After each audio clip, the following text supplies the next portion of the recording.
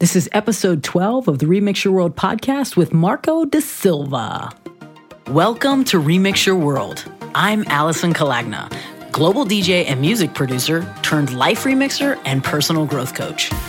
In each episode, we bring you real talk, inspiring stories, and heartfelt conversations of personal transformation to help you uplift and amplify your life.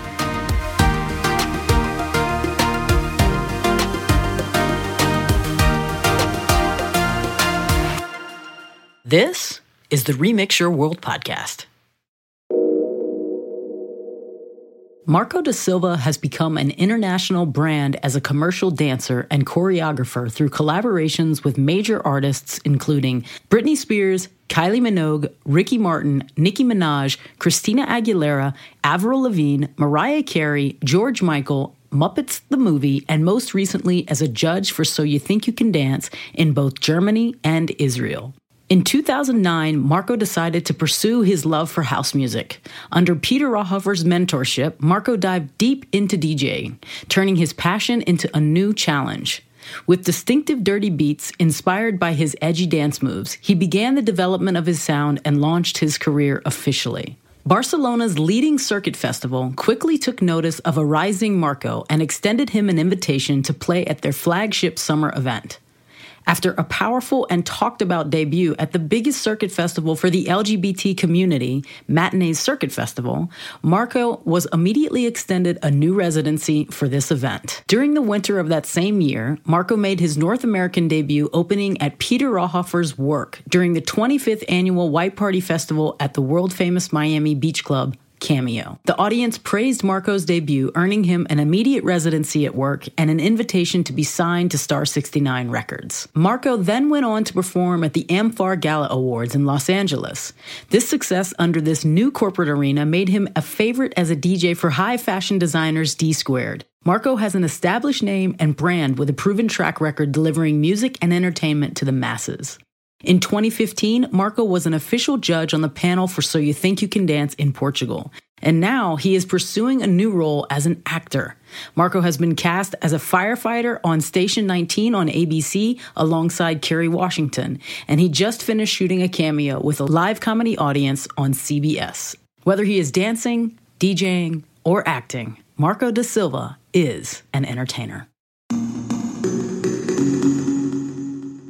What's up, world? It's episode 12 of the Remix Your World podcast, and today I'm talking to Marco Da Silva. So you think you can dance? So you think you can DJ? So you think you can act? So Marco Da Silva can, and he actually does. I love our conversation because where we find a lot of commonality in our attitude about success and going towards our visions and not being afraid to take risks on new visions. And so I really appreciated hearing him talk about this, how he's navigated all these different areas in his creative life and has managed to do it all very successfully. One thing that really stood out for me in our conversation where we really connect on is that it's not about the success, but it's about the feeling. And that is something that I talk a lot about in my CIJ class, about really grounding and connecting to your values and what kind of life you're trying to live by what kind of feeling and experience you're wanting to have. And it felt so good to hear Marco talk about this from his life as a dancer, as a DJ, and now as an actor. So I really appreciated hearing him say that because this is something that I really believe deeply in my core. So without further ado, let's jump into my conversation with Marco. Yo, check this out.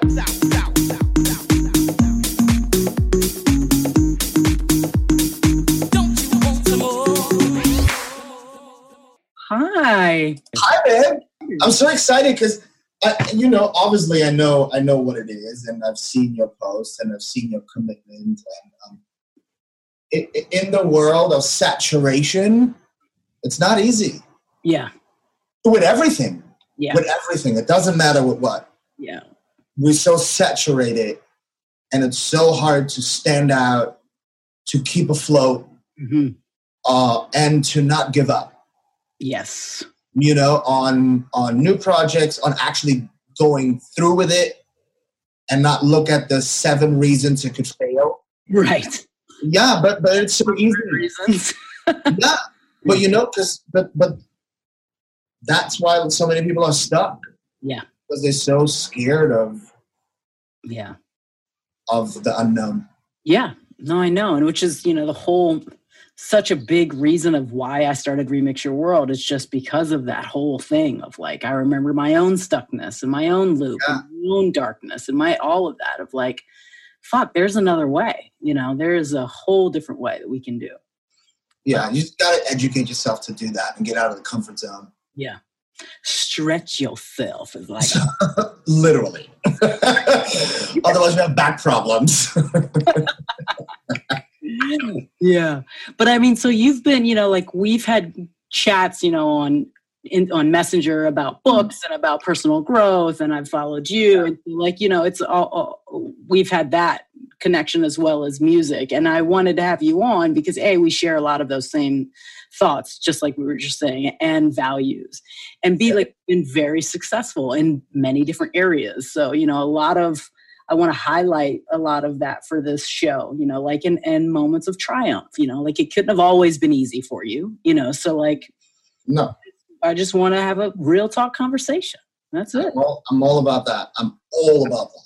Awesome. So because I love to have those conversations, but I'm always like, should I do an Instagram live? I find that the most weirdest thing. I'm like, I don't know.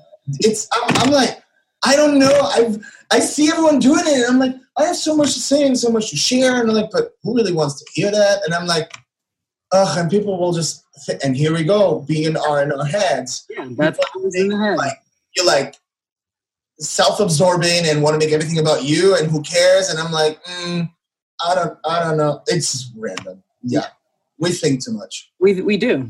And those thoughts that stop us from everything. They're gremlins. They are. Oh, gremlins. That's what I call them in CIG.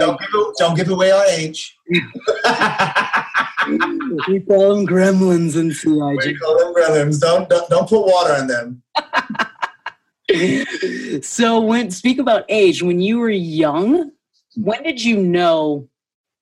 I mean, so music, you must have fallen in love with music first in order to make you want to dance, right? Like, so as a kid, I would imagine, because like.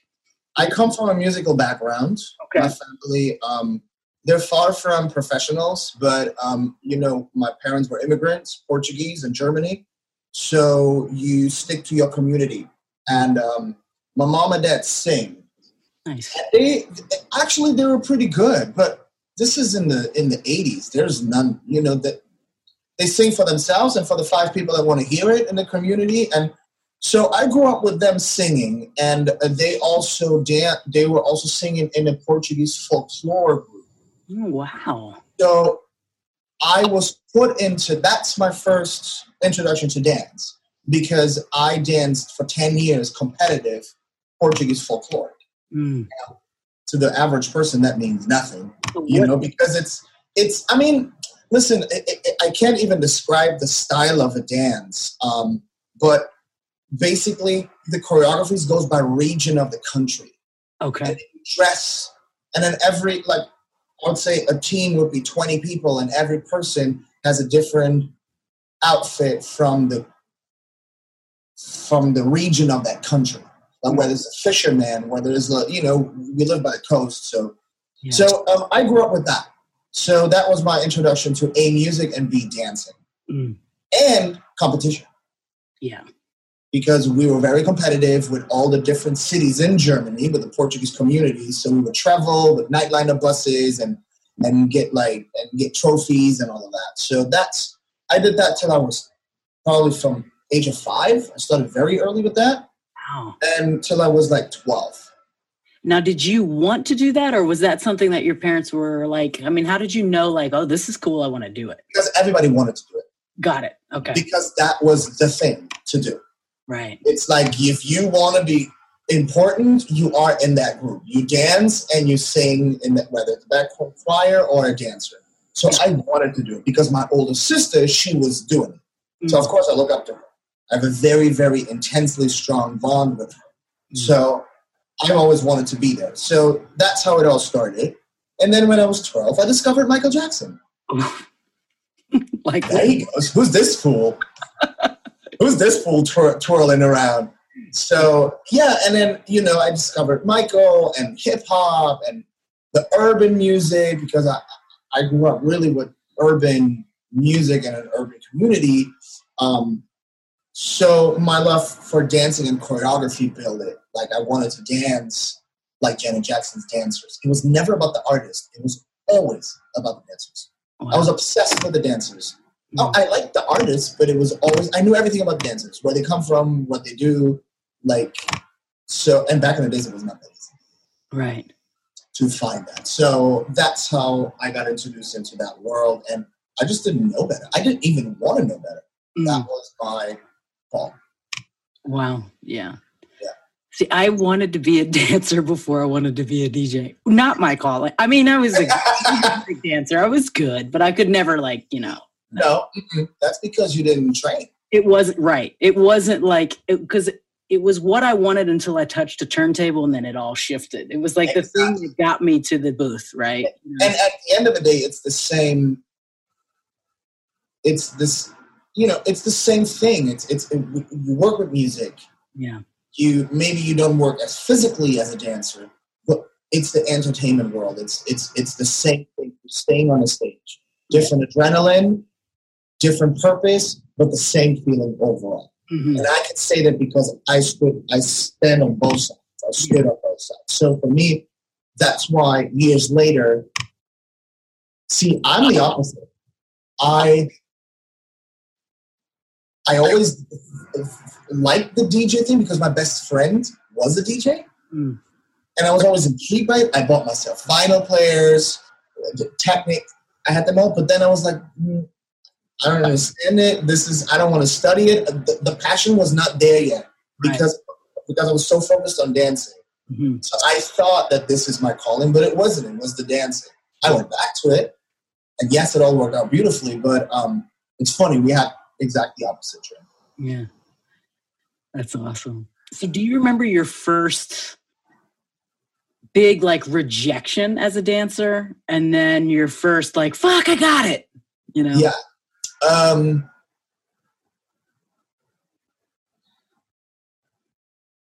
I mean, the thing was, I was a very, very, had a lot of self-esteem issues due to childhood, due to the fact that now it pays off.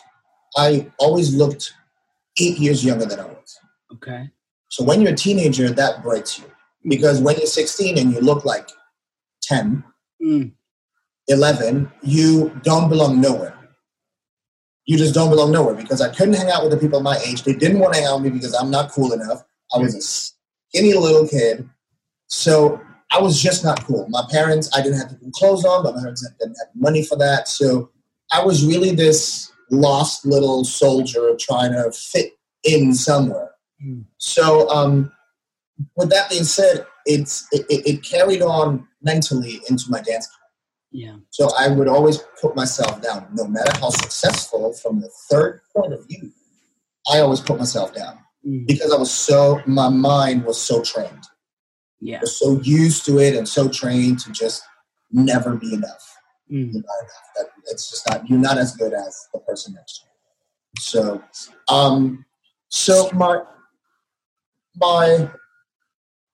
I was on tour.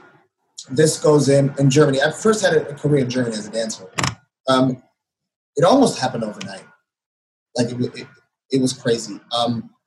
So I was on tour with on a promo tour with the biggest girl group back in the days in Germany. They were humongous.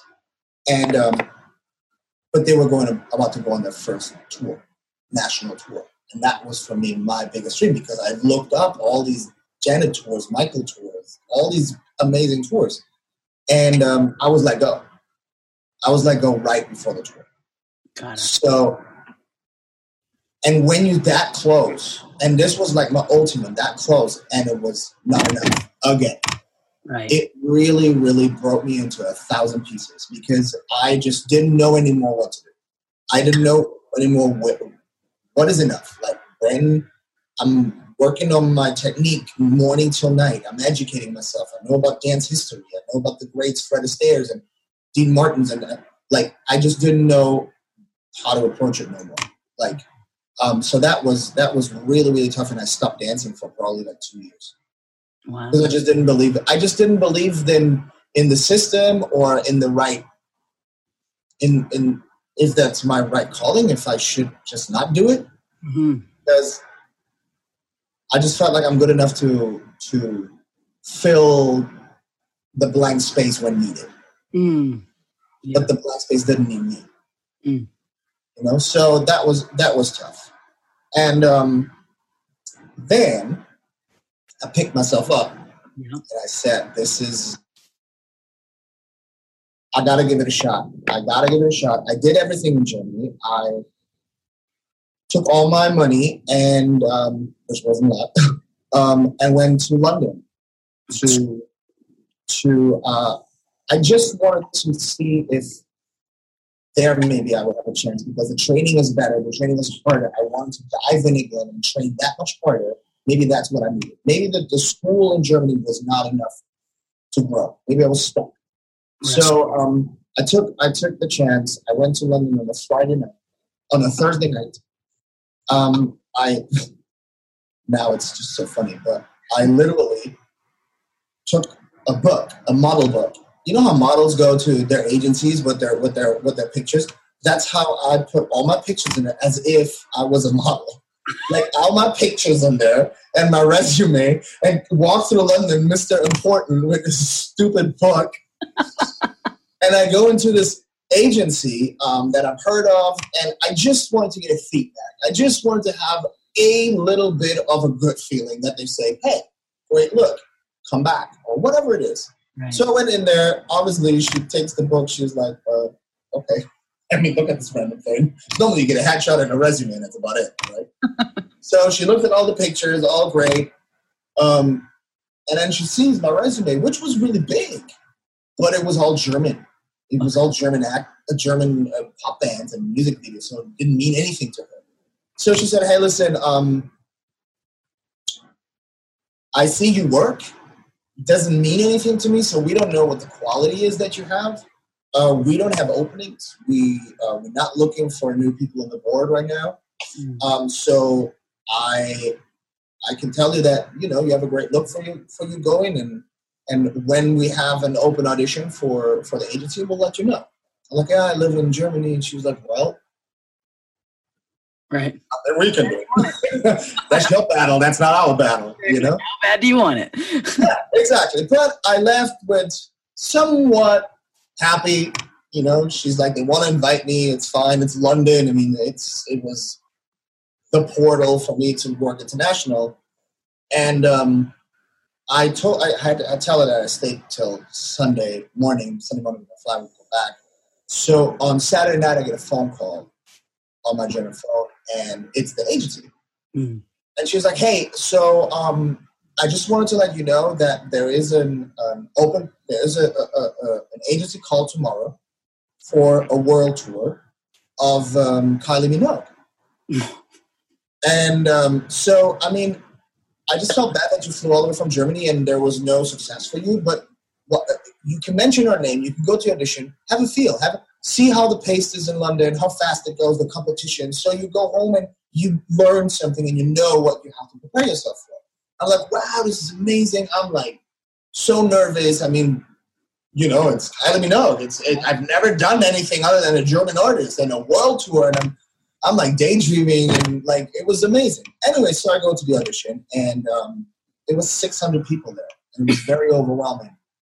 And to cut the story short, this was 9:00 in the morning.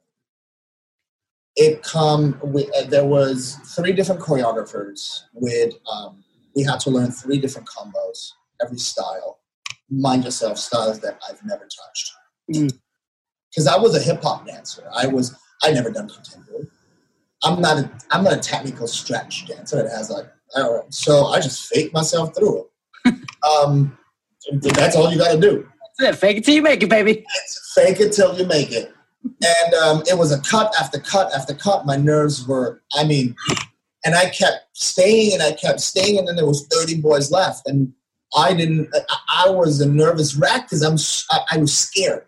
because I didn't know what else to come. I was just scared.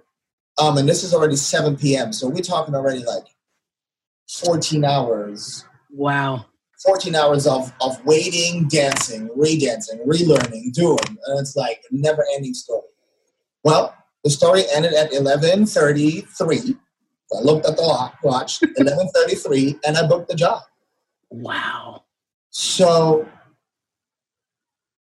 I will never forget that moment. I will never forget, not even the moment, but it was such a big lesson taught to me that we get so caught up in, it's not going to happen, it's not going to happen, it's not going to happen. Why would they? They will never. I'm not going to spend all this money to fly there to.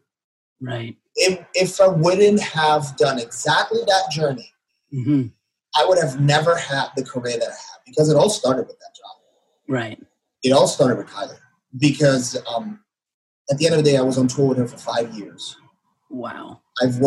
I stayed in that camp for 5 years. We did 4 world tours. I grew immensely as a dancer. I was thrown in the cold water. It was tough.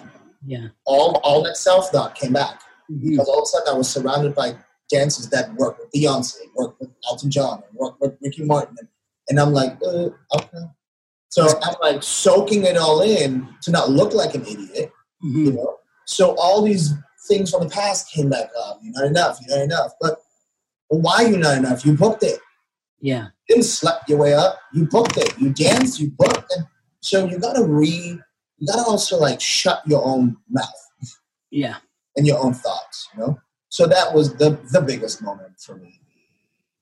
Hearing that, she was in the room, because she came for the last hour to just confirm and just see that she likes what she sees. And yeah, man, that's how it all started. Yeah, that's how it all started.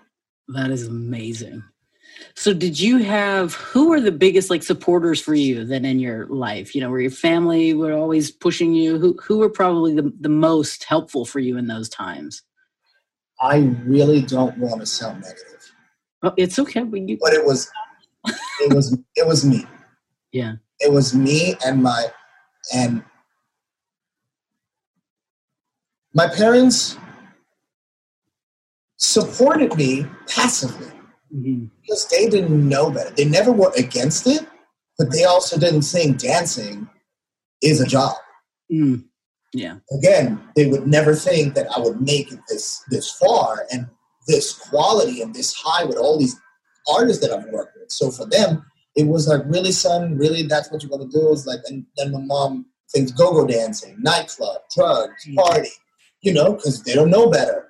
Right. So they were never against me, but they were also not supporting me for that. And I was a rebel all my life. What I wanted, I've done it and I made it, the good and the bad. You know, far from being an angel, but I basically really became best friends with myself. Yeah. I'm really in good touch with myself now. I enjoy time with myself. I go by myself on vacations. I love having people around, but I'm not dependent on that. Right. Many people are so dependent. They need to be, they feel lonely and they get in their heads. And I'm happy that they are aware of that, because loneliness is a very big problem. Yeah. You know? So I didn't have that, thank God. So I always push myself.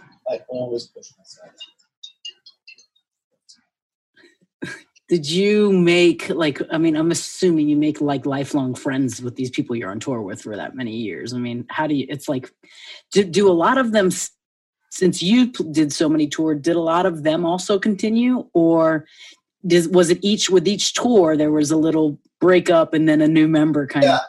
It happens. I mean, with Kylie, we pretty much, I think like every tour had between 12 and 16 cast members. I think 5 till 6 were like the usual suspects, because it just became a family, and we were very professional and understanding, and not especially in the US, there's unions, SAG, and, there's rules and regulations. In Europe, you don't have it. So you have to have also compassion for the job. Right. And not just think money, money, money, money, money, rule, rule, rule, rule, because it will not, they don't want to work with you again, because sometimes life is just not that. Yeah. I remember opening night of that tour. What? Opening night was in Paris. No. 2 tours later. X tour. Opening night was in Paris. It was a 3-hour show. Wow. So long. And she wanted to do it like a musical theater, so there was an interval in between, a 20 minutes interval. So anyways, the stage was an LED screen. So her stage had to be raked. So it wasn't an incline. That already was such a challenge for us to dance 3 hours on the incline, So what happens, the night before, we're doing tech run, literally the night before, we're doing tech run at 6 p.m. So the riggers rigged the stage wrong. So the lifts go down, we go on, the lifts go up, but the lifts were not aligned and completely broke the whole stage. Bended the whole stage, the LEDs all cracked. Oh my God. It's 6 p.m. And this is live with an audience? No, this is tech run. This is the night before. This is the last tech run to make sure everything is good for opening night. Yeah. What? They had to fly in. The pieces were not arriving in the next 2 days. Everything was broken. So we had to rearrange a 3-hour show overnight. Because the lifts are not working, the props need to be now pushed on stage, pushed off stage. Everything was just a disaster. So we literally rehearsed till 9 o'clock in the morning the next day. We were the whole night brain fried, terrified, because it's 3 hours of show. It was too much. We had all that like sticky notes on our dressing rooms so that we can just remind us for every single. But meanwhile, we have quick changes of 40 seconds. No, it was brutal. It was brutal. So you can't. You gotta be focused on the job, and you can nag and. Yeah, that's like overtime. You handle it. You got to deal with it. And that's why we stay, because we just roll. It's just a family. We roll with it. Yeah, we hit till 9. We hit till 9. Whatever. Right. So that's how you stay on jobs. It's like, don't make it always just about you. It's not. Be grateful that you are on the job. How about that? Yeah. Gratitude. So after Kylie, then what happened? Walk us through that. So I was in London for 5 years, and Kylie had worked with American choreographers. Some of our dancers even were from the U.S. So with that, here I am 5 years later. I know the whole industry, and I've worked with exactly those dancers I used to look up to. They're now choreographers. I've worked with it. So I thought, okay, I'm not a big fan of London. To live. It's just not my city. It's just the quality of life for me. It's not there. I need sun. Right. That's just for me. So I was asked if I want to go on tour with Britney. Simple as that. I was asked.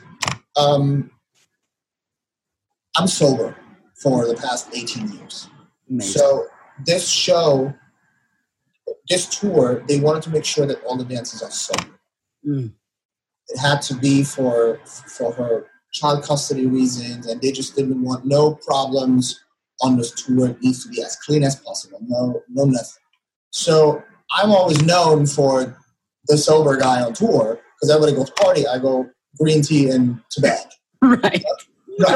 Everyone is going out and wasted, and then I'm full of energy in rehearsals, and everyone is dying. This is spirits, you and I. Days of my life. And, it was simple as that. Hey, would you be interested to go on tour with Britney? And that's a text message. I'm like, huh? It's like, what? It's so surreal. Right. So Yeah, so I came to LA, got sponsored by the agency of the choreographer. And I thought I'd come for a year. I mean, I've been here 9 years now, and had a beautiful career here too. And I took a risk. I just took a risk again and be like, okay, I'll pack my bags and go to the other side of the world, into the land of unknown, because I didn't know a single soul here. Yeah. You know, but that's what I did afterwards. And then it just kept rolling with like artists and name drops and that. So I was very, very blessed to the way my career went. I wouldn't want it any different. Mm. And so then what called you to the DJ booth? So when I was 16, my best friend was a DJ. He was a hip hop DJ. And I always was fascinated by it. Yeah. I always was fascinated by DJs. It's just so cool. Back in the day, DJs were not rock stars. Now they're rock stars. But back in the days, it wasn't that. It was just really like conveying a feeling onto the dance floor. And I was just in the hip hop community. When I came out as gay, that's when I was introduced into the gay world / house music. Mm-hmm. So I didn't know Four on the Floor. I was always hip.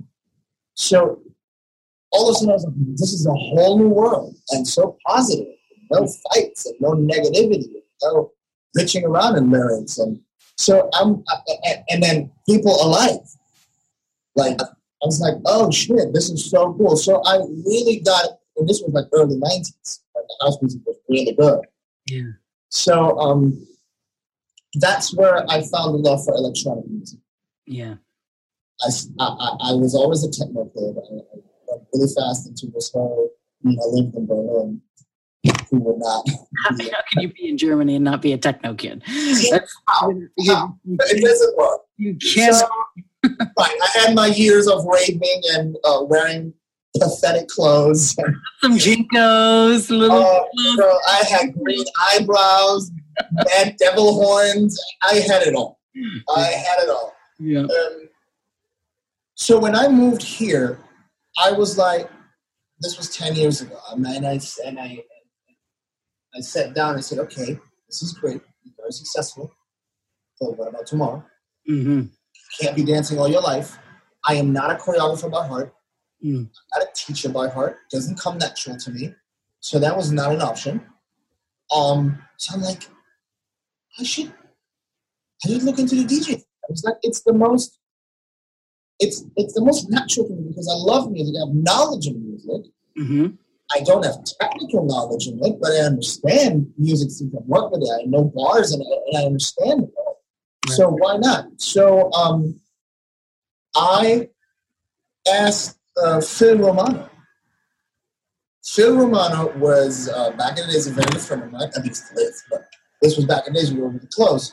And he literally taught me the 1, 2, 3, the buttons, in Italy and Rome in his house. And this was before I moved. This was like the first year of Circuit Festival, and like 2008, I think it was the first year. So, and immediately I understood it. Immediately I was able to beat match, and I was like, wait, what? Okay, this is interesting. And then when I moved here, I met the great late Peter. Yeah. And Peter saw potential. Peter was the one that kickstarted everything for me, that offered me a job. My very first paid gig was opening for Peter. Which was terrifying. I mean, and that's literally, you're probably the only person in the universe. Like, that's crazy. I was terrified. I was so in Miami at Winter Party. It was just me and Peter.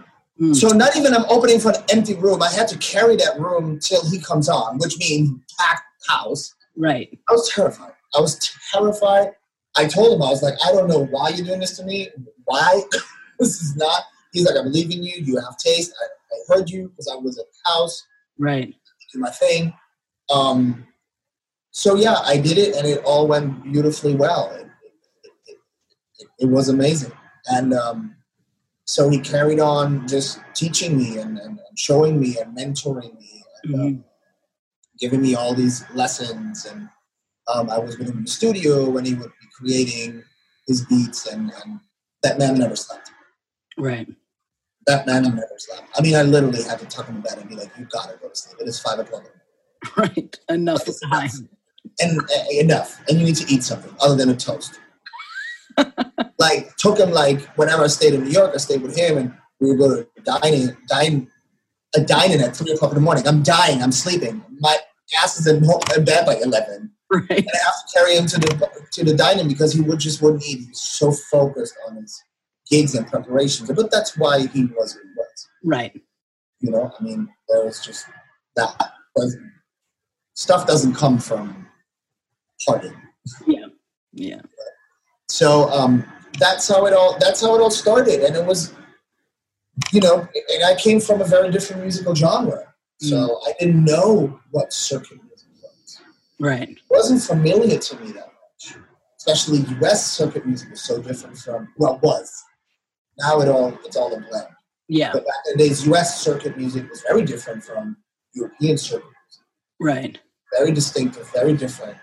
Now it's not anymore. Now it's all one sauce, I say. Yeah. But yeah, that's how it all started with the DJing, and I was just in the best hands. So it just made sense. It just made sense, and then I fell in love with it. I fell in love with the technique aspect. So not just, I was always bored. And again, luxury, whenever I played, I had 4 decks. Right, yeah. Have that if your name is not Peter Rockover. Very rarely, 3 now is finally a good. Oh, yeah. 3 is good. Very rarely, back in the days, you would have 4. You know, and Peter always had 4 because he had samples and his loops. Yeah. But so I really watched him and learned and adapted. And so I love to play with 4 decks. Yeah. 3 decks, the minimum. Just to like create in that moment and just think outside the box and not just play an iTunes playlist. Yeah. You know, you got to be creative. You got to remix your world. Oh, yes, you do. I know. I remember there was one time I played in Houston and I had 5 decks. Whoa. And I was like, well, 4 of them were what came with it. And I used to always bring my 5th because I had a sampler. Nice. So like at that point I was like, oh, this is amazing. So it was just like, it's just the unlimited amount of creativity that you can. And then like showed up at places where they have 2. I'm like, that is not in my contract. What do you want me to do with 2? What exactly do you want me to do with 2? The discussions I had with 2, and probably one of them was like an old model of 400. Of 400. I'm like, what? I'm like, if you realize that if one goes out, we're all screwed, right? Like we're all screwed if one goes out. I remember when I played in Montreal very, very early, first year. And I played in Montreal, I think it was called Unity. I think it called Unity. What was it called? Unity? Unity. Oh, wait. Yeah, I think that was what it was called. That's where I played too. Was it Unity or something like that? Yeah. Entrance. Yes, yeah. Like, way back. Like this is 2008 or 9. So they took me to stereo. Because Hector Romero was playing. Nice. And I'm like, yeah, dope, yeah, house music. I go to the booth. That guy played with, he had 8 players. 8. Cock style. 8. Wow. And all of them were running. Some of them were down, but he was going mental, and that I did not understand. I just didn't understand that mind. I mean, 4, and I'm already like busy. 8? So, but it's so great and so amazing. But then also, you know, I sometimes wished that I wouldn't have be thrown in that cold water so immensely, because it took me a while. I didn't have the chance to read dance floors. Okay. And find your own... And find my own environment and sound to play different kind of music. Mm-hmm. That's the beauty of opening set, is to really just play music that you would never play, because you can. It's not that vibe yet, you know? So I never had that. And I remember Peter, oh my God. Peter booked me to play with him at Splash when it was still open. And Splash had the old Wayne. Okay, yeah. I've only been a DJ physically for 10 years. So, and I never had the ability to play with them. So that's a whole different technique. It's very sensitive. So I'm freaking the F out. I'm calling Peter. I was like, Peter, what is this? He's like, yeah, you can do it. I'm like, okay. I was like, are you coming soon? He was like, yeah, I'll be there in a little bit. I'm like, no, can you come now? Like, it's freaking me out. Anyways, I'm playing with it, and I'm just sweating all over out of nerves because it was such a different sensation. You know? So, and sometimes I wish I wouldn't be thrown in all of this so fast. But then sometimes that's the way to learn.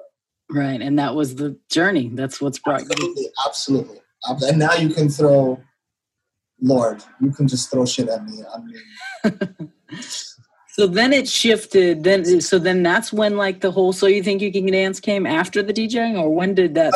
No, it was always simultaneously, because it was more like the retiring of the dancing. Mm-hmm. But then, by that time, I took advantage of the situation. So when I was on tour with Kylie, I was like, okay, hang on. So I'm touring with the biggest world artist. Yeah, I have a look going. I want to squeeze this out because this might be done tomorrow. So I literally approached gay magazines, Attitude, Instinct, all these high glossy, and I wrote them an email and said, hey, listen, this is me. Here's a couple of pictures. I'm on tour with Kylie Minogue right now, so it's a hot topic. Why don't you guys do like a spread? Because I wanted to brand my name. Right. And for me, that was the most logical to do. So they all jumped on the train right away. So I had all these spreads. I had covers of those magazines. I've been on 7 covers. And so I created myself a brand. Yeah.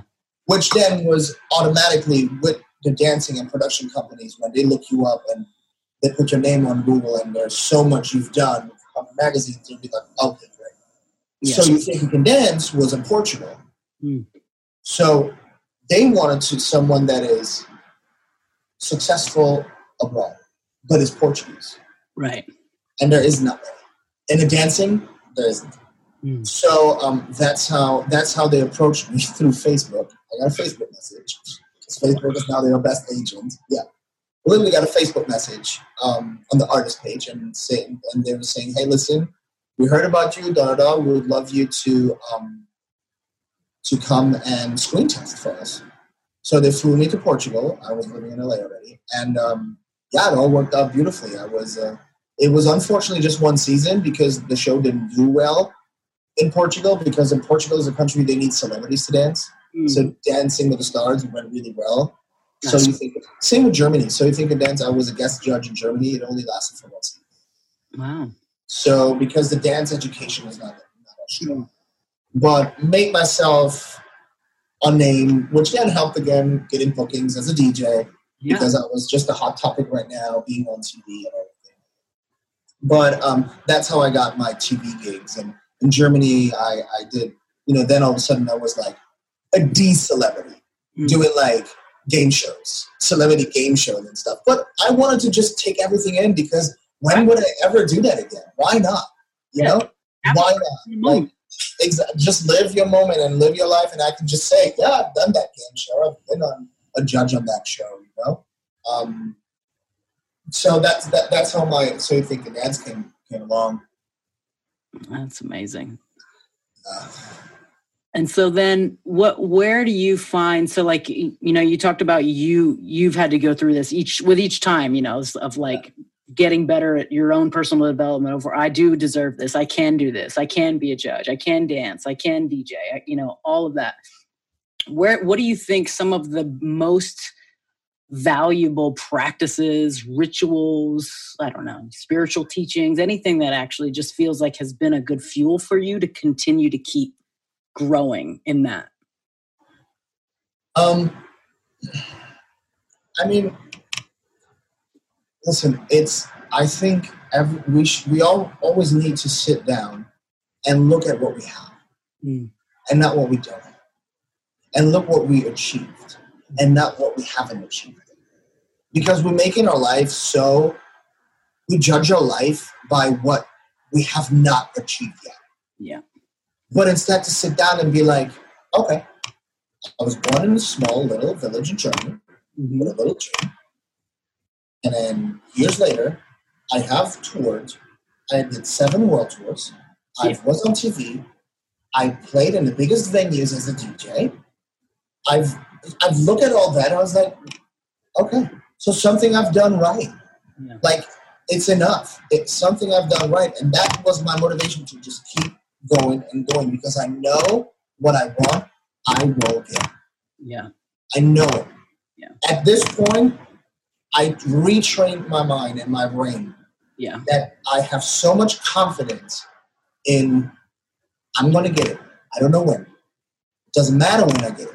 Yeah. But I know I'm going to get there. I'm going to get, and also keep your wishes and keep it, reasonable.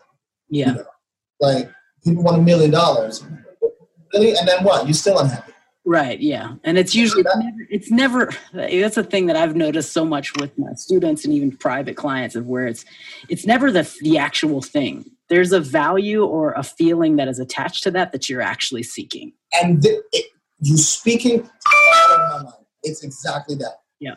I always said for me, it was never chasing the names as a dancer.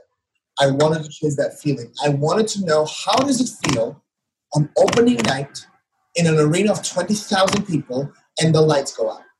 And that moment where everyone knows the show's done. How does it feel to be on stage and being ready and you know the curtain's going to drop in 2 seconds? Like, that feeling, I wanted to know. I didn't care with whom. Carrie Underwood, I don't care. Right. I happen to have amazing artists to work with, but I wanted that feeling. I wanted to feel, how does it feel as a DJ building your own build-up, not a produced build-up, doing your own build-up and having people respond to it and people having their hands up in the air and just waiting for the drop. Yeah. How does it feel? That moment. And it was never, and I didn't care if it was a little warehouse or if it was at Cameo in Miami. Didn't matter. I just wanted to know that feeling. So yeah. And when you have that approach, you have a healthy approach to it. Yeah. You really have a healthy approach to it and a reasonable approach to it. And again, a lot of people don't put the work into it. They don't put the work into it. I get up every single morning at 6 o'clock. It don't matter what I have on the schedule. It don't matter. I don't sleep longer. Because nothing is be done when you're sleeping. Nothing happens after 10 p.m. Yeah. Nothing. A waste of time. So I go to bed at 11 because the day is done. There's nothing to approach. So I get up at 6 o'clock in the morning and I get my day going. But those 3 hours that I wake up early, that's a lot of 3 hours that a lot of stuff can be done. Yeah. A lot of stuff can happen, So it's all self-discipline. Yeah. And ritual. Write things down. Yeah. Write your to-do list. Write them down. Because in the beginning, I was like, I don't get stuff done, and it's so weird. But then I started to write everything, the littlest thing. Yeah. Get water. Buy water. Bring the trash out. All of that every day. And I just tick it off. At the end of the day, I look at it, I was like, whoa, oh shit, I actually did quite a lot. Yeah. I love me some ticking off. Oh. Actually, my favorite is so I'm a big fan of the cross. I cross the whole thing out. Look, see? Yeah. I have this thing right here, and I love this moment. Y'all can't see, but I'm showing him. I love that moment when I can just cross that off right there. Absolutely. It's just brutal. It's like, and done. Done. Yeah. But I have not done that. I started that, I want to say recently. So probably like 3-4 months. And it really helped me. It really helped me to be in a different state of mind, because I always thought, like, the day is done. I did nothing. No, you actually accomplished quite Actually got maybe you did nothing because there was no aha effect or there was no job coming from the 7 ticks that you did. So it felt like nothing happened. Yeah. But you do stuff. It's just all about the ritual, like you said. Yeah. I'm a big fan of it. So what do you think, has been, you talk about like that knowing and just continuing to keep pushing that ritual. What do you feel, will you even share, like, what do you want next for you? What do you want the next 5 years, 10 years, 15? What do you see for yourself?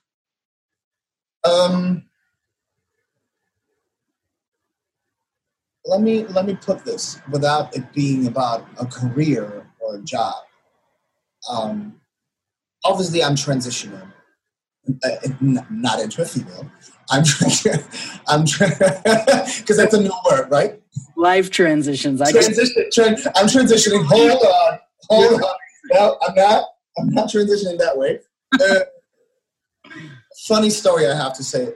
Tell you about that. Hilarious story. Anyways, so the dancing is my past. I dance. I go and take classes. I still love it because I want to stay in shape and I miss the dancing. I don't go for jobs out anymore. If I would get a direct booking, I would do it. I don't audition. Yeah. Because here's the thing that I wanted to do, and everybody should do it. If you decide when you start your career, you should decide when you stop the career. Yes. Because that is the most healthiest thing you can do. Yes. So you preach it. I get it. Preach it. So don't let the career stop you. Because then you will just get in that funky little rabbit hole where you look for 1,000 reasons that half of them are legit. Right. Because it is what it is. Physically, you'll age. Mentally, you'll age. Things get... So that's what I said. I was like, I'm going to leave at my peak. Yep. At the peak where I'm still having all those jobs, I'll be like, no, guys, I'm done. Because then I'm in control of it. Yeah. So now, 4 years later, I don't cry myself a river. My last job was Christina Aguilera. Can't be any better. Right. And I'm good with that. So I was in control. Instead of you too old, you too gray bearded, you too this, you too big, you too much tattoos. There's 1,000 reasons. Yeah. So my next journey, the journey that I'm in for the past 3 years, is the acting. Mm-hmm. So again, I'm on my next thing. I was like, okay, the DJing you can do for a lot of years. Yep. But do you want to be certain DJs that are just outdated and don't grow anymore because they're stuck in their sound from their years? And I'm like, no, I don't want that. And also nightlife, I don't want to. Lifestyle. Lifestyle. I don't want to be 60 and behind the decks. I can do that on a day party, a little rooftop, play some classics, but do I want to be in an after hour playing? No. Yep. So the acting was for me the next logical step. I live in Hollywood. I'm very confident in talking, speaking, in front of the camera. And so that's my next calling. Is it a crazy journey? Yes. Do I have to start from zero? Absolutely. I took 3 years of studying. 3 years of not allowing myself to audition, to get an agent or anything, because I'm like, I don't want to ruin relationships or possibilities or anything. I don't want to be doing those. I don't want to be that DJ that says, oh, I've been DJ for years, and then you train racking every second track because your ego was bigger than the actual truth, And then you screw up your reputation, your network. So everything is screwed up because that's what people will have in mind. Yeah. So I didn't want that. So I've been studying for the past 3 years, and I allowed myself last October to find an agent and be ready for this year's pilot season. Pilot season is always the first 3 months of the year. And it's very humbling. It's very humbling because financially I'm not stable anymore as I was. Right. Due to the dancing and yeah. So, and then that costs money, the classes, everything is self-taught. So I'm good with rejection when it comes to that because I've trained myself on rejection and auditions. Yeah, that's totally fine. I have a different approach to that. But that's my new calling. That's my new I will always DJ. I mean, that's something that it's just so embedded with me now. Music production. I have a very wide range of music genres. Yeah. So I don't stick to one music genre. So unfortunately, not all of those genres I don't have the client to play to. But then you just do it at home.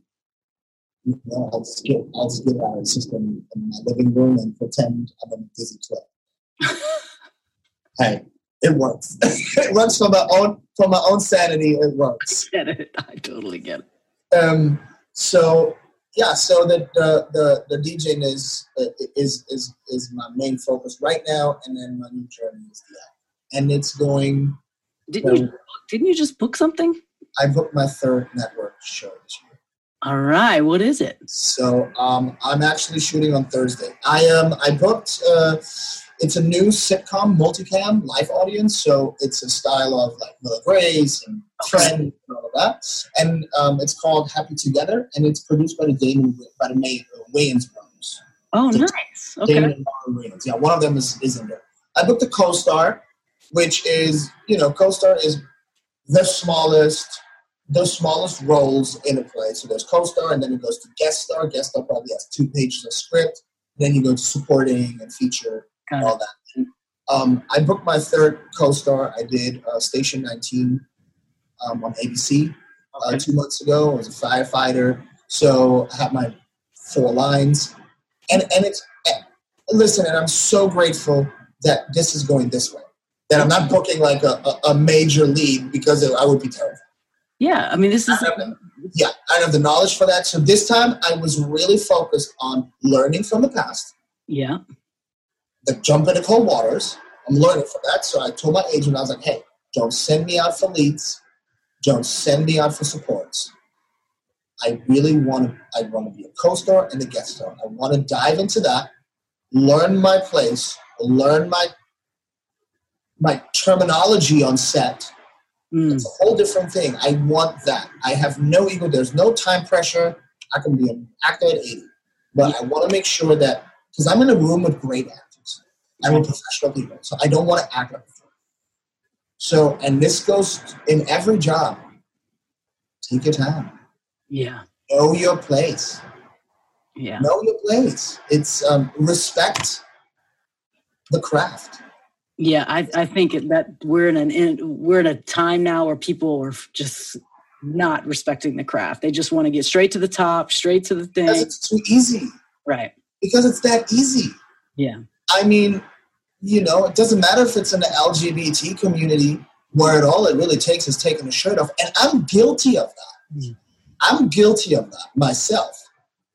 But when I realized, I completely stop it. I don't take my shirt off when I DJ, ever. You don't see that.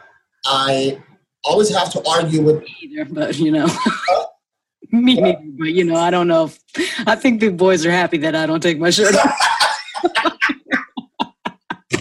But there's a bunch of girls. When I get my chest done, then I'm gonna take my shirt off. Okay. But wait, but what about lesbian parties? Is it that the female DJs take their shirts off? And you're I don't play lesbian parties. I couldn't begin to tell you. I can count in 27 years on this earth as a DJ. I can count on one hand how many lesbian parties I've done. Oh. Yeah. So I have no idea. So much for that. So yeah, it's that easy these days to become hot for the moment. Mm-hmm. So don't settle yourself down. Why you want to be hot for the moment? Why don't you want to be relevant for a longer period of time? Yes. And not just hot for the moment. And that's how I approach my next step is know your place. And it's funny enough, at the job that I was, we had a 2-hour window of lunch and whatnot. And I was in a room with Kerry Washington. because she was the producer of the first job. And I'm talking with her, and because I know my history at acting now, I could talk with her about the different techniques, Stella Adler, Stanislavski, and on and on and on, the theater group. And she, at some point, she was like, wow, you really know a lot for the fact that you're just starting. And I was like, well, and that's exactly what I want. Is read a lot, know a lot, so that when you're in a room with good people and with great people, you don't feel amateur, you don't sound amateur. Right. Yeah, it's you do your homework.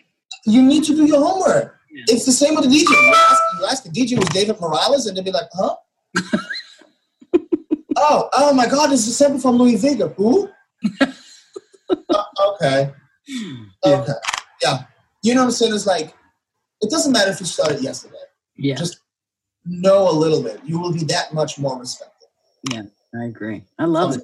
I love that you're doing it this way. I have so much more even respect for you in that. I think that's inspirational, and I just love it because it's like quality over quantity. Oh, all day long. Everything in life, quality over quantity. Yeah, because and now think of it. You're a female. Mm-hmm. As much as a female DJ thinks they have disadvantages, you also have advantages because there is none. You guys are always, in our community, the fat guy. Like, but it's everyone wants to have you guys around, and it's all great, and there's no rules to put on that. Yeah. With us, males, there's then like, okay, you need to take your shirt off. Then if you don't go to the after hours Kiki, then there is no social network. So you all of a sudden like not the cool one. Yeah. And then there's so much into the aspect when it becomes not a job anymore. It becomes like so much more. That's how I've been grateful to say that anybody who has ever been a fan of mine has always been because of the music. 100. I have exactly the same. And I've had to make executive decisions. Yeah. I had to make them. And whoever is listening and follows me knows that I don't play a lot anymore. And that is because I do not want to sell my soul. Yeah. And my soul is music. I feel you, baby. So because a lot of people don't understand, it's not the 4 hours in the club. Mm-hmm. It's the 6 days at home. Yeah. That we need to listen to the music, prepare the music. And if it's music that you don't feel, mm-hmm. you have to play because someone says it's the trend, then you're just a jukebox. And then you become unhappy. And that's what happened to me. I played the game, but I was not happy. Yeah. I was not happy. I was playing one top 40 remix after the next one. And yes, I have all these jobs, but I'm not happy. Yeah. And what do I want? Happiness or money? Right. And success and fame. And I want happiness. So I'd rather have those 5 gigs a year, and I know it's going to be a blast, and I'm playing what I want, and the room loves it, and the promoters are educated enough and let you creatively be free because the room is packed. So, you know what I'm saying? It's like, so sometimes you got to go that route. Yeah. Tough.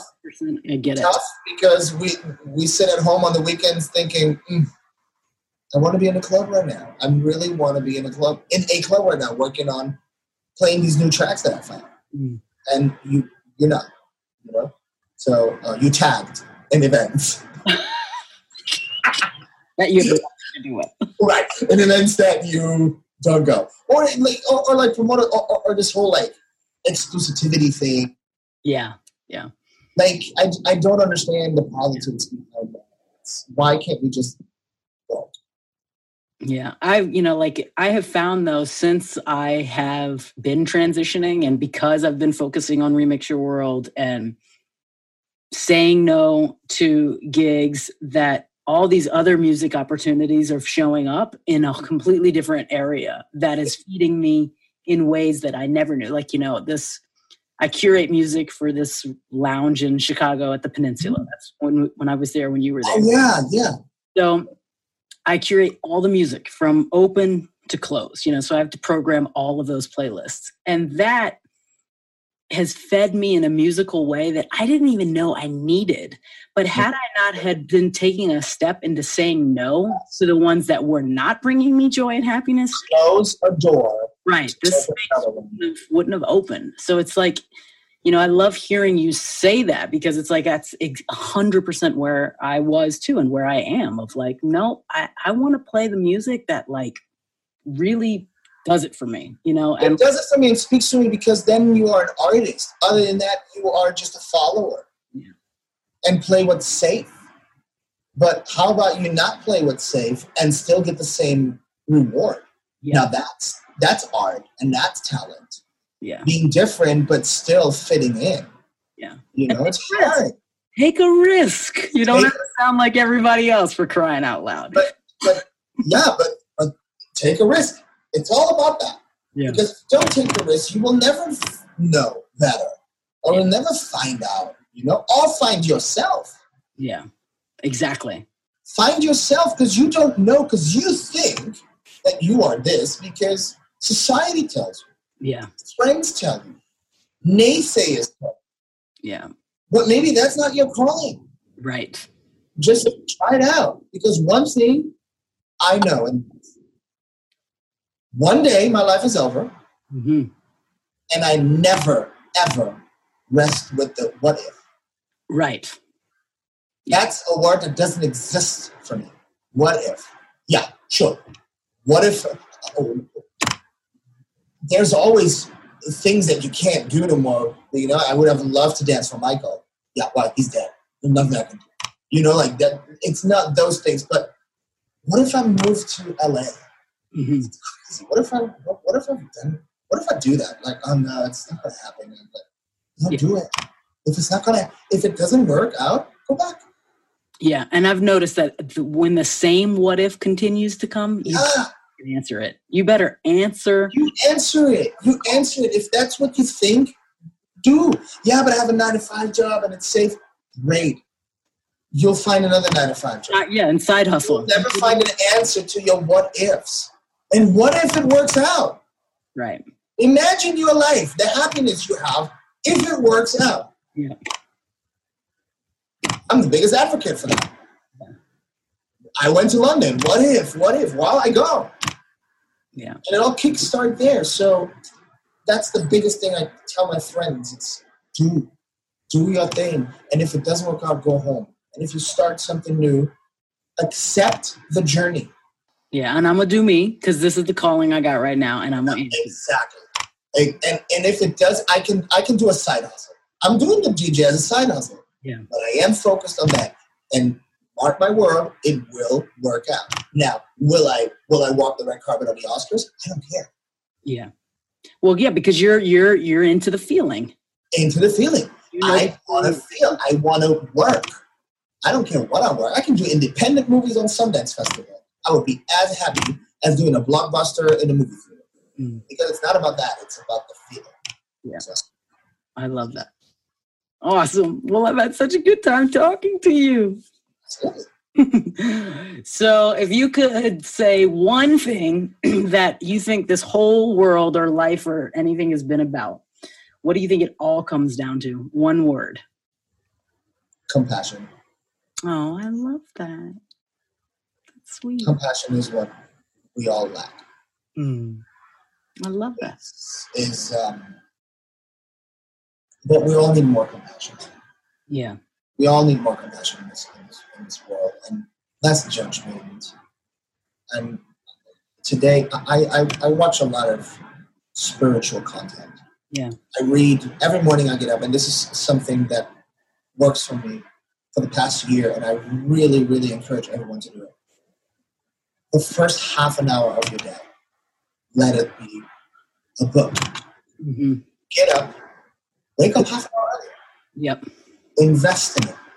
Get up, make your coffee or your tea, sit on the couch, and read for half an hour. Something self-therapy. Yeah. Whatever it is. anything, I promise you, your day will start with knowledge. Yeah. And you accomplish something. And you will feel so good about yourself.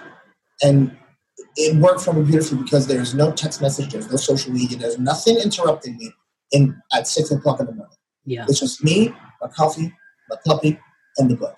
Yeah. And I'm really into that space of mind. I want to learn something. I want to rewire my brain, remixing my world. You know what I'm saying? So it's I really can recommend it to everybody.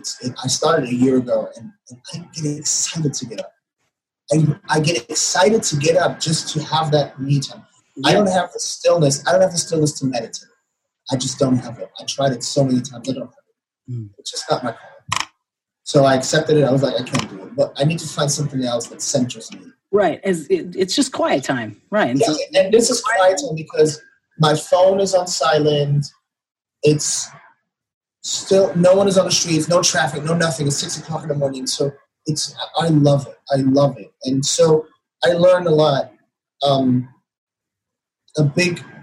Another thing that I want to recommend everyone is follow Will Smith on Instagram. Oh yeah, he's great. That man, he's still great. That man has so much knowledge and so much greatness coming out of that mouth. Yeah. Profound stuff, like aha moments left and right.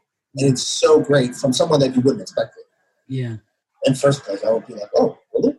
But, so yeah, it's compassion. That would be my first go-to. That's awesome. Well, I've enjoyed talking to you. I'm so glad. Hello, Allison. I love you. The only thing missing is we got to meet. I know. Now we got to meet. We got to do a big ass back-to-back. Oh my God, yeah. In the living room, it don't matter. Don't matter. No matter. It's the feeling, honey. It's the feeling. It's the feeling. Seriously, I'm down to do a living room session. Oh God. these days, I'm just for private, and then we have the biggest audience that we ever have. We'll do it at Blake Baker's living room. And in Blake's living room in Dallas. Where do you live? I live in Colorado. I'm outside of Denver. Oh shit! I was in Denver once. Yeah. You're still in LA though, right? Well, obviously. I'm in LA. I'm trying to think of I don't know when I'm going back, but when I do, I'll let you know. I'm actually going to, not to DJ, I'm going just to hang. So I'll let you know. That's even better. Yeah. Because, DJing, we all get so, we fly in, we fly out, and there's no time, and just like a hug in the booth, and that's about it. No, I'm going to go for a couple of days, maybe even a week soon. You should. You should. Love that. You have friends up here, right? I mean, yeah. Yeah. Friends everywhere. She's so connected. Friends there, yeah. Friends everywhere. Well, this is so good. Thank you so much. I love you. For having me. Thanks for giving me a little platform, a little storytelling. I really appreciate that. You're welcome. Keep doing your thing, Mama. Keep doing your thing. You're different, and you're different for a reason. Thank you. I appreciate that. Well, you've always been different. You've always, although I never heard you play, but I don't need to hear a DJ play to know that they are different for the right reasons, that they have knowledge. Obviously I hear great things about you and all your tracks. You don't understand that. Give it to me in layers. Oh, yes. It's still every day I'm like, every gig I play that gig. Every single gig I have to play that track. I need to remaster it. I've gotten better at mastering by now, but I need to remaster. No, but that track is just floats, ticks everything in me. Like it's ridiculous. I still play it. I love that track. Everything about it. So just do you, Mama. I will. There is no other you. There's tons of others. Yep. Placers, But you're a good man. Remix your world. I love that. I love that you don't let the manifesto of naysayers bring you down, because it's frustrating, especially when you put so much work into it and maybe the outcome in the first 2 years was not that wow. You know, because you look at numbers and be like, oh, like what am I doing all this for? Like this couple of people, and like, but it doesn't matter. Just repetition, and consistency is what. That's where it's at. That's when you know when you're committed to your why, you just keep pushing. You know. Absolutely. Yeah. You know, I created. So my thing was like, so what do I do to actually maybe be able to play my music that I so much love? The warehouse, Chicago, the techno, the underground, the non-vocals, the bass-driven music. Like, because my client is just not into that music. I mean, I don't want to shoot myself. And I also don't want to be a disrespectful DJ. Right. Alpha DJ, play what you want to play, and then... Yeah, you got to work the room. No, you got to work the room, you know? So I created an alter ego. And I learned that from Peter. Yeah. Because Peter had his alter ego. I don't know if any people knew that, but he would call himself Vienna Sausage. DJ Vienna Sausage. Yeah. And he would play like underground stuff in New York. Yeah. For like all the club kids and all that. But he didn't want to call it Peter Raufer because then the stereotypical Peter Raufer followers would come and would be disappointed. Yeah. So that was like, oh, that makes sense. So I make research. I was like, wait, Maceo Plex goes by Matrix and plays techno. Yeah. So this is a common thing. So I was like, okay, so maybe I can so I can have actually a podcast series and just be liked for the music and not for the brand or my dance background or the looks or anything of that. So there is a niche and there's a way to satisfy your needs. So, yeah. You know, I mean, because I created Omtronica out of that, you know, where I was like, I want to, because I love progressive house and trance. And so I did that. And I finally, it was just like, I'm just going to use this moniker for it, you know, and I have a whole album that I'm writing right now that is all under that alias. Because for that reason only, of like, this is the music I want to make, and I'm not going to do it as Alison Gladden. I'm going to do it as something. Yeah. Because you did your brand as Alison Gladden, and that's great. And you don't want to confuse your listeners and followers because they know it's a certain sound. Yeah. You know, if I would put a new podcast out as Marco da Silva and I play techno, You'll be like, wait, what? What's going on here? Like, because that's not my client. Your moniker, it's Marco Hawk, right? Marco Hawk, yeah. I remember because you and I were on the same release, and you did it as Marco Hawk. For Manuel Rotondo. For Manuel, yeah. Boarding Pass, yeah. Yeah, exactly. So that's just a way to please your needs and just to be different and just to not be like, oh yeah, but you can't be that, because that's something I've had to battle in the DJ career. And people still today come up to me and say, so I don't get it. So are you a DJ, or are you a dancer, or are you an actor? Right? Like, yes. Why do I have to be just one thing? Right. Like, why am I all of a sudden not a credible DJ no more because I happen to know how to act? Right. Or I happen to have a dancing career. I just don't get it. Right. It baffles me. It's like that we are so narrow-minded. Yeah. Oh, you can just do that thing. But why? Rihanna is acting, and she's singing, and she has a perfume line.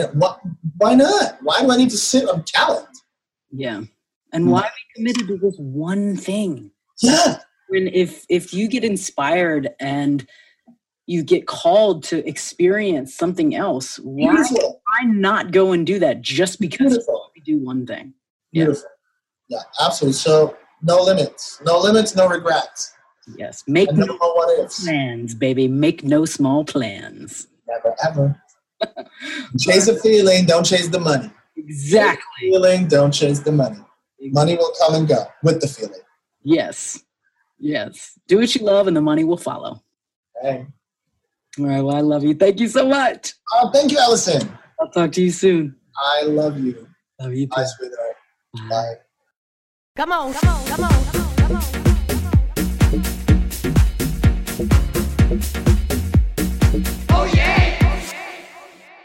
Just a heads up, if you are new to meditating and you have no idea where to start and are looking for a little guidance, I've got something for you. I produced something called the Mindful Mixtape, and I'll send it to you. It's 5 guided meditations led by me, all put to music. If you are interested in downloading this, text the words meditate now to 44222, and I'll send that to you now.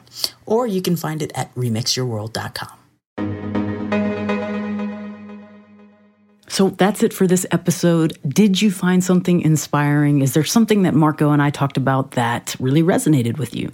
If so, head over to the Remix Your World Insiders group on Facebook or tag me and Marco on Instagram and let us know. You can find all of our socials and connections in the show notes. Lastly, if you know somebody that could benefit from hearing this, please share it with them, like it, and rate and review in iTunes or Google Play stores. We appreciate hearing from you. And always, if you have feedback, questions, comments, or someone that you would love to hear me interview, shoot me an email at podcast@remixyourworld.com. That's it. Thank you so much for spending some time with me today. I look forward to seeing you again soon. Take care.